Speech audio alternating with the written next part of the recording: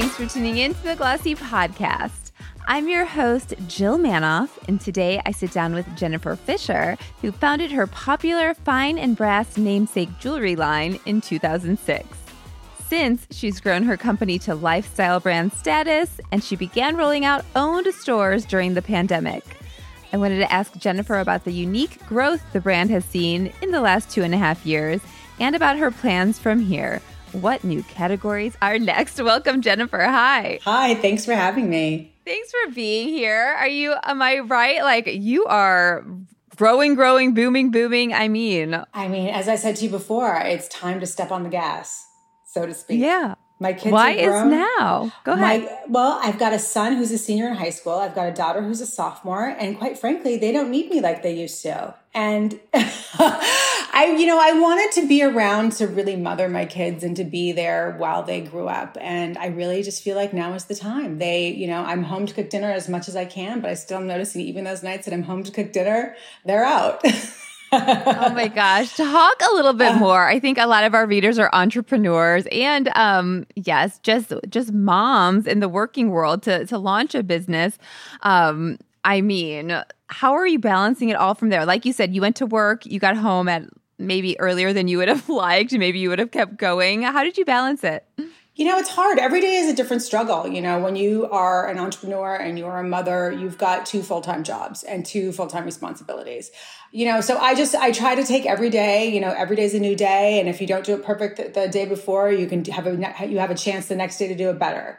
The kids know that I love to work. They know that I love them. They know that I am trying to balance it all. And they're old enough now that they really, they've appreciated that I was around when they were younger and they'll remember that forever. But now it's time. And I think we're all really excited to see where we're going to go next. Yes. Global ambitions. What's the broad, huge goal? Absolutely. Global ambitions. We opened our first West Coast store and, we built it out and opened it at the very end of COVID. I went through the entire building process, not even seeing the store once. Crazy. And our business grew during COVID. It was one of those things that suddenly everybody was fit into this little screen that we're looking at each other on right now. And everybody wanted hoop earrings and charm necklaces to wear while they were on their work calls during the pandemic. So it was a blessing in disguise. And I also launched my CB2 lifestyle collab literally right before the world shut down on February 27th, 28th.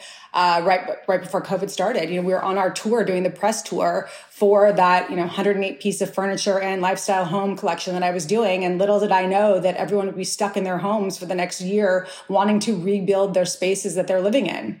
So we were fortunate. Good for you. It was sort of one of those things like, oh my God, we were like, what is happening? And they were like, oh my God, this is incredible. So, were you planning to open a store? This was the first store was in LA.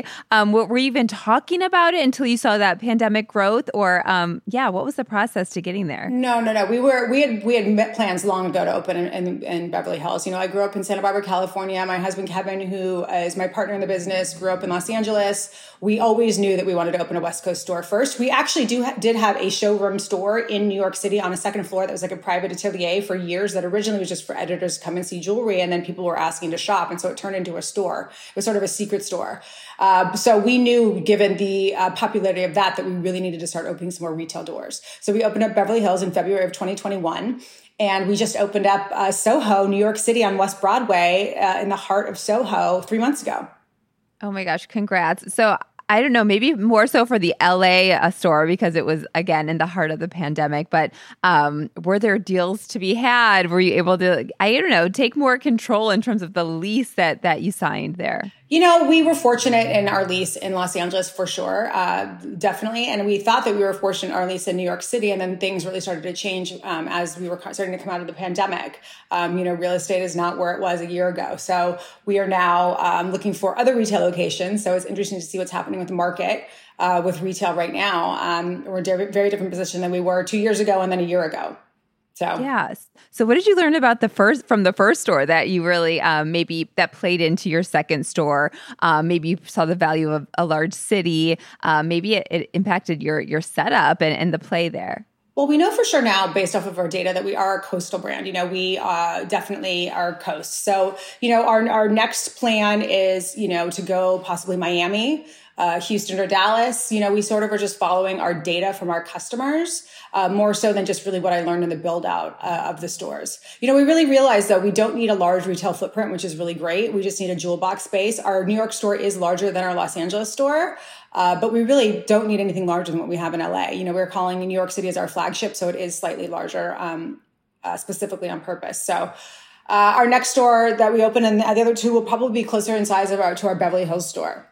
It's just a jewel box spaces for people to touch and feel the jewelry. We've really noticed that once they see it and they are able to hold it and understand the weight of the gold itself, and then also the lightweight feeling of the hoops, they're more comfortable to then go online and purchase after that.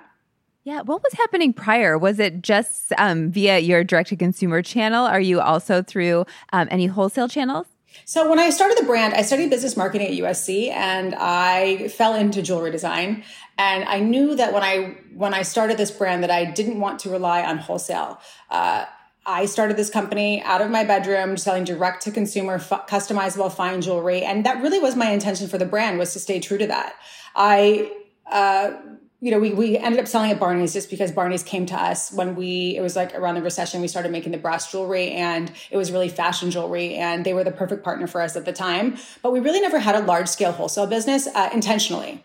That is now changing. We just launched with Saks in 8 stores. Yeah. So it's exciting. We still love our DTC model, but I think for the growth of us, it's important for us to be in other cities so people can touch and feel the jewelry. We've really just noticed with the opening of those 2 stores, how important it is for people to actually see it. Yes. Did the new privacy laws and the digital marketing, did that really impact that decision?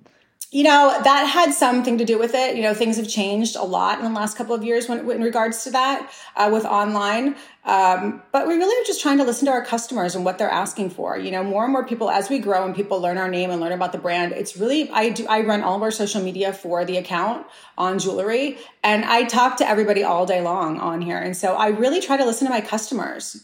Our business has changed a lot when, I started listening to really what they're asking for and what they want instead of what I thought people wanted. And, I always thought that I had to be this fancy jewelry brand that, met certain expectations. But then I realized, really during COVID that, I'm just going to be myself, and, hopefully people, respond to that, and they have. Yes. Well, obviously, if you're responding to their demand, they want to see you. I see your face on the Instagram. Has that always been the case? Have you always been out there? No, we originally were hiring models for the website. That was really when we sort of made a big shift into showing myself more and listening to people that, people really wanted to see. They didn't want to see a 20-year-old model on my website. They wanted to see something that felt a little more authentic to them and to who the brand really was. And so that's when I started doing the website myself and being the model on the website.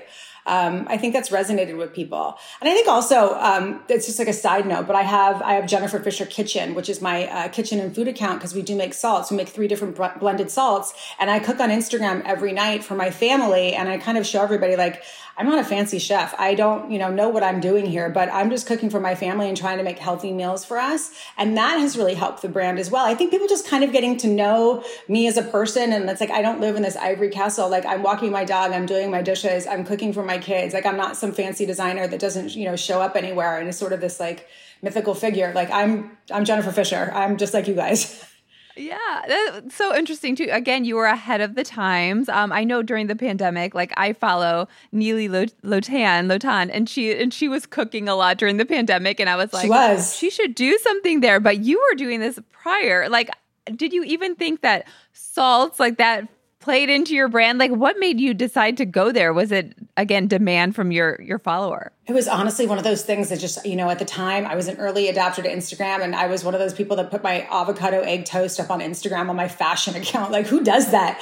But I did it one day, and honestly, the response for that was wild. Everybody was like, "Oh my gosh, first of all, how do you know how to poach an egg? Can you teach me how to poach an egg?" And then it was, "Well, what is that seasoning that you have on there?"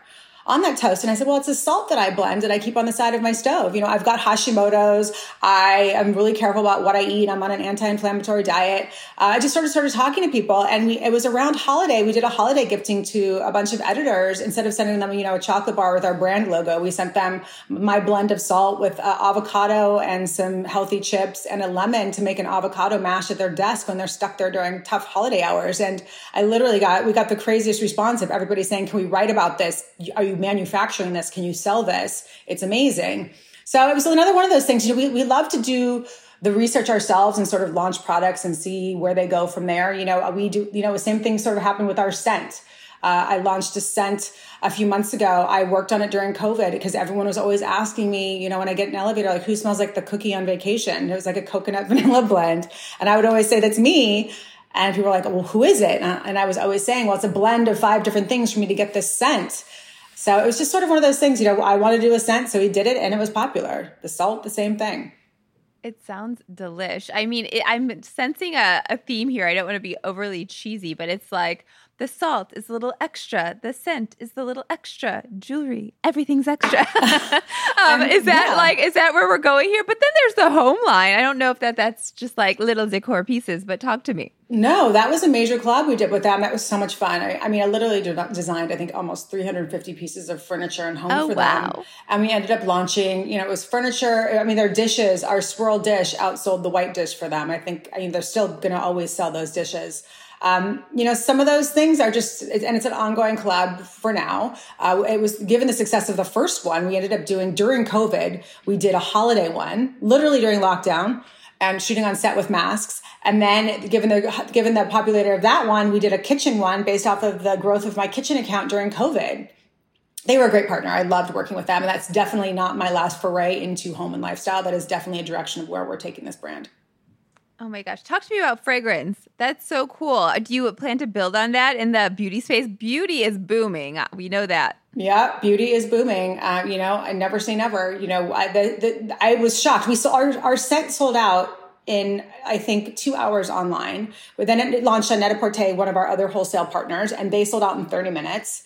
And what's cool about the scent is I try to also think about, okay, women like myself. I'm always on the go. I don't have time to stick a big spray bottle into my purse, and I don't want it to spill in my bag, and it's also too heavy. So intentionally, we launched it. It's a little roller ball. And you just throw it in your bag in a really beautiful chic glass bottle, and you can take it anywhere. Delicious. Yeah. And so now that was so popular. We're talking about more things in home scents and other things like that. And we'll see what happens. I love beauty. I love skincare. We'll see.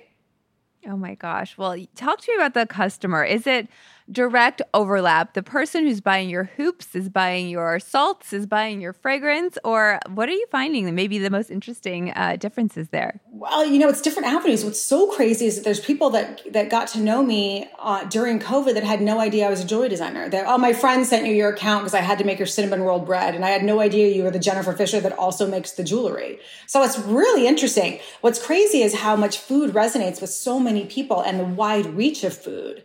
What that's done for our brand. I can't even tell you what it's done. The avenues of people coming through the food account that then go in to buy, first of all, the salt, and then they'll buy hoops, or they'll buy, now they can buy the scent, and then they'll go on to buy fine jewelry if not doing that first. So it's really interesting to watch all the data of avenues of where all these people come from through the different accounts. Yeah. And it's interesting that you just jumped. Like, you didn't do a fragrance collab, or did you? Like, you didn't maybe trial the market with any other brand like you're kind of doing with CB2? No, like I said, it's sort of, CB2 came to us. It wasn't something that we went after. We met them. We just hit it off, and it just was like, hey, should we do this? Let's do this. This is great. But the other products that we create for ourselves are definitely things that I see lacking in the market, which is exactly how my jewelry company started. It started after the birth of my son, Shane. I was given gifts to represent him. I had had a very hard time having a baby. I'd gone through chemotherapy. We had tried surrogacy. It was unsuccessful. And so when I finally did have him, it was very important for me to wear something to represent him that felt like myself. And I was being given gifts to represent him. I was a wardrobe stylist before I was a jewelry designer for about 10 years in Los Angeles. And I just felt everything that was being given to me felt very generic and just kind of felt like one note or too small. So I made a very heavy dog tag, and I wore it on a long gold chain, and I wore it on set. And literally, that's how the brand started. I made one for Uma Thurman. She wore it on the cover of Glamour. I just started to snowball by me making them for all the guys on set. So it's just one of those things that it goes from the jewelry to the salt to the scent, and even with CB2 with my collaborations, it's me looking for things that because I am an avid shopper. I am a consumer. If I don't see something in the market that I feel that I can create, why wouldn't I create it? For sure. I mean, the power of the celeb, the influencer, is that playing into your marketing now? I think it always has to some degree. I think it's great for brand validation. I always say I prefer to see J-Lo at the grocery store or the farmer's market wearing her hoop earrings on than when she's being styled for the red carpet, because then I know that she chose to wear them. So that as a brand is very powerful. You see Hailey Bieber out on vacation wearing my earrings. She chose to wear those. So, when you see celebrities making a choice that, is not being styled by someone else, making the decision for them, that's great in terms of brand value. Jennifer Fisher Kitchen has an Instagram of its own. So talk to me about, I guess, marketing that brand and maybe reaching the foodie. I don't know. Is that a unique marketing strategy? Honestly, we've just started. By the way, 2 years ago, we were not spending any money on digital marketing whatsoever. We were like grassrooting it. People are amazed to hear that we didn't do this before. It was very recently that we started putting ad dollars behind my brand. But the food account in itself, honestly, it grows so organically just from people recommending it via friends. The power of people believing in something that you're doing as being completely authentic and good for them and something that's helpful for them is immeasurable. So I get messages every day from women and men saying to me, oh my God, I'm having this health issue. My friend recommended you to me. I've lost 20 pounds just by eating better, cutting out certain things from my diet, just to having a healthier lifestyle. It's not about pushing a diet or a food regimen on people. It's about just going to the grocery store and picking healthier things for yourself and for your family and making those taste delicious. My salts help.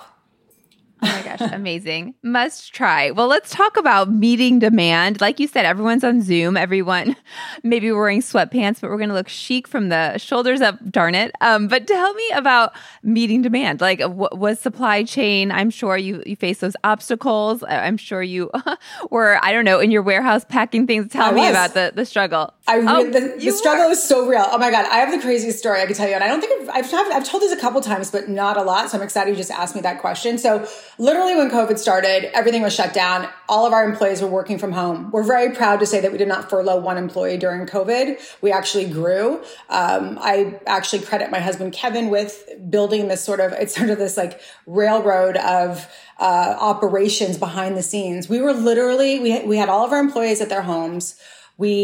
And by the way, I was packing and fulfilling all of the orders because I was technically the only person that was really allowed to be in there because we do warehouse in New York City out of our offices. So thank God we could do that and I was allowed to be there.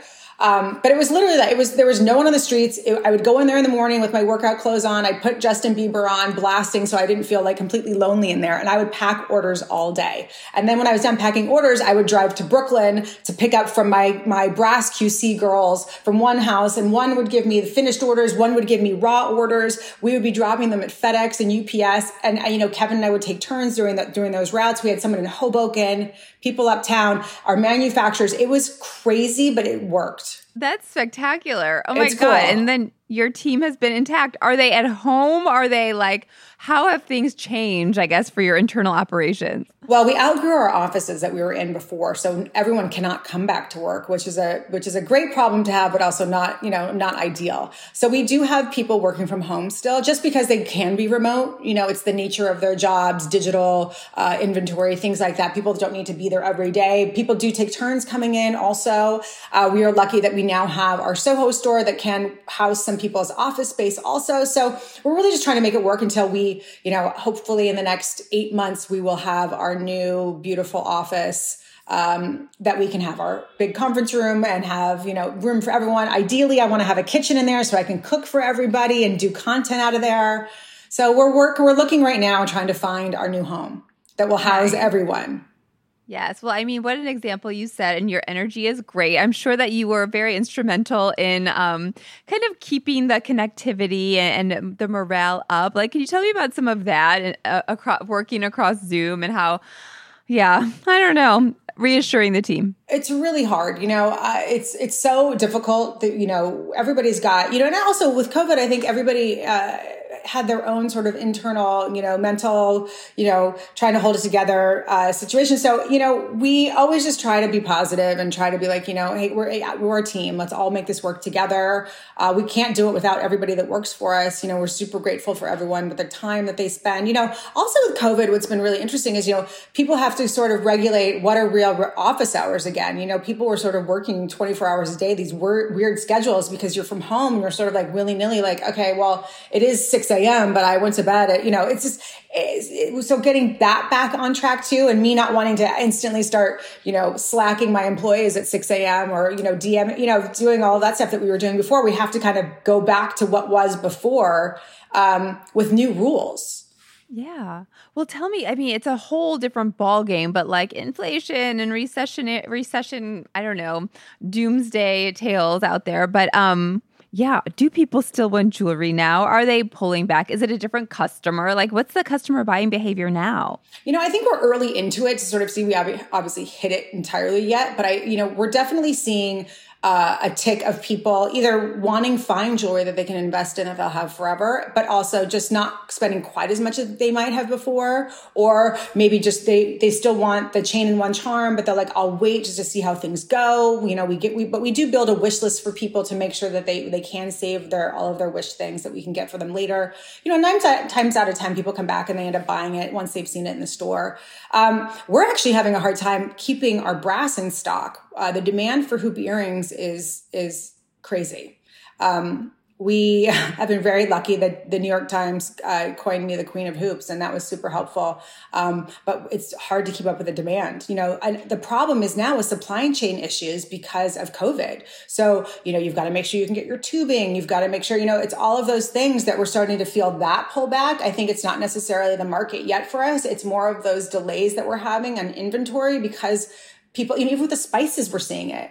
We were having a call the other day. There's certain spices that we can't get to blend our salts because of COVID and because of the supply chain issues, packaging, all of it. We're seeing all of that sort of shift now, and everyone's sort of trying to come back from that and regulate again. So that's really what we're seeing more of. Nice. Well, not nice.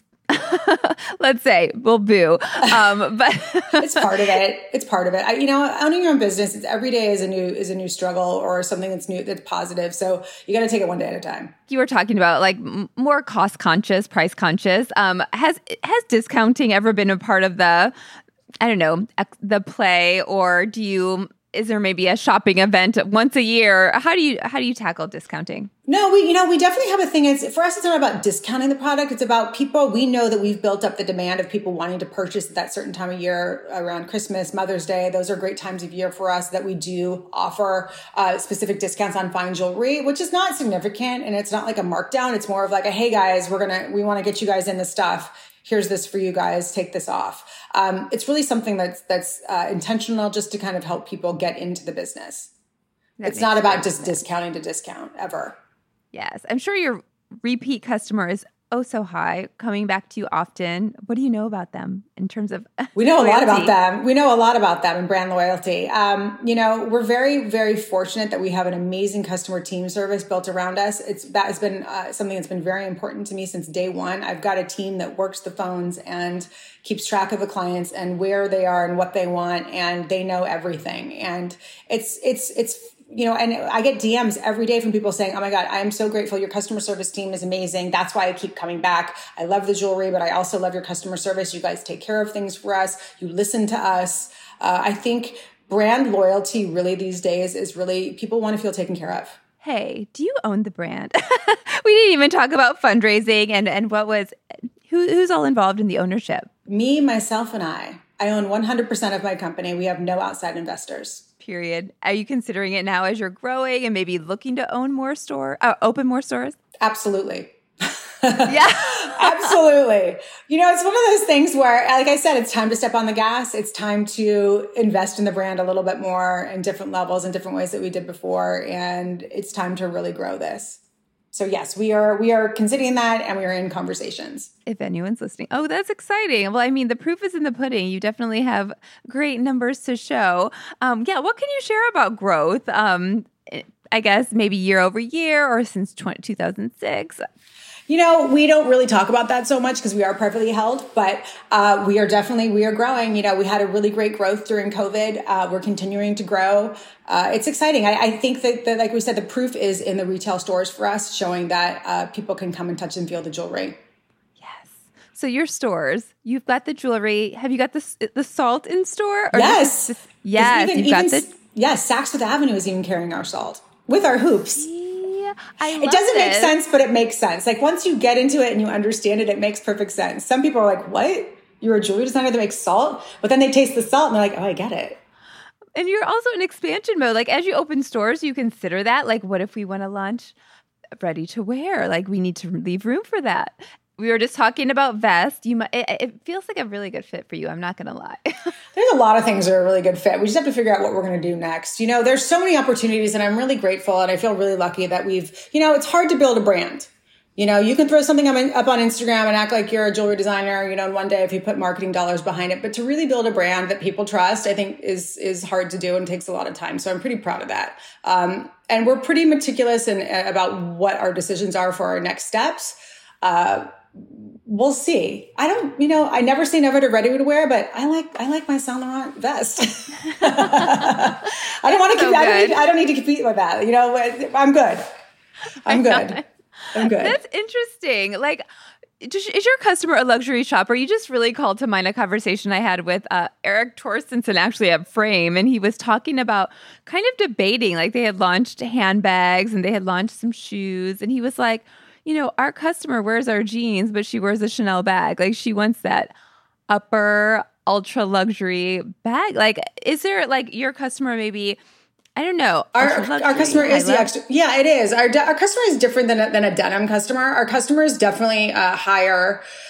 We are seeing it, and I'm just also, I always say, I want a Celine bag. I don't need to make a Jennifer Fisher bag. Like there's, you know what I mean? But never say never. But I just don't, I see myself useful in so many other ways other than that. Yeah, that makes great sense. Tell me about goals for your year. Anything specific? Is there a number of stores you're talking about? Maybe lean further into a certain category? The opportunities that are coming to us right now are great in many different categories. I will say that there might be something of a higher category of jewelry that might be coming. We'll see. There might be something in the food world or in lifestyle. I kind of I like keeping it mixed and I like keeping it. I kind of like keeping people not like, oh, she's going to go into that, obviously. I like to do what I want to do and what feels right. And if it doesn't feel right, I'm not going to do it for the brand. And I'm not going to do it for the money. No way. Yes. Has your e-commerce, I think I'm done. And I have another question I forgot to ask, but your e-commerce site, for instance, did that evolve to, during the pandemic, maybe it's always been this way where you've had maybe like a virtual try on to show the size of the hoop on your ear or things like that. But what updates have been made to make it really shoppable and maybe as much IRL as can be? We talked about doing 3D and try-ons, and we did have at one point, we did have a tool on there to build your own charm necklace, but we were really finding that it wasn't converting as much as we wanted it to. People were using it as a tool to play with, but it wasn't really working in terms of conversion. So, which I think a lot of those things do. It's sort of fun to play around with, but are they really purchasing off of that? What we're finding more success with is through our team doing virtual appointments with our clients. So we do one-on-one virtual appointments. You can schedule those appointments online. So you can basically be in the store with one of our associates, whenever you want and just book your appointment. And they do, they also do live. We do DMs back and forth. They send customized charms, build your ear. That kind of thing is where we're seeing more conversion as a brand. Really, it's that stuff where people feel special. It sort of goes back to my customer service point that, people want to feel taken care of and they want to feel like you're listening to them. So if you're giving them what they want, they're going to convert. Yes. I mean, it says a lot about a brand that you were able to launch a fragrance, again, without being able to touch and feel and smell. No one could smell it and they bought it. Isn't that wild? It's wild. Did you describe it like you described it to me? Because it makes me want it, where you're like, what did you say? Coconut meets... Well, we say it smells like a cookie on vacation, but I always say it smells like summer year round. So I was always one of the ones that would get a headache from a commercial perfume normally. That's why I started wearing more natural scents and combining more natural things together to kind of create my own, coconut vanilla. And that's really what it is. And I think also it goes to the point of like, I spoke about it and I talked about it so much on Instagram before launching it, really trying to tell people what it is and what it smells like, that they were able to buy it online and they were comfortable doing that. I get a headache from a fragrance. Yours sounds good too. I think it's between us. I was the J'adore Dior girl at the Macy's counter. Were you? You probably had a headache. Oh, all 24 hours a day. Yours sounds heavenly. Oh my gosh. Well, anyway, Jennifer Fisher, this was fantastic. Thanks so much for being my guest today. Thanks for having me. This was so much fun. That's all for this episode. Our theme music is by Otis McDonald. If you liked this episode, be sure to share it with someone else you think would. Thanks for listening to the Glossy Podcast.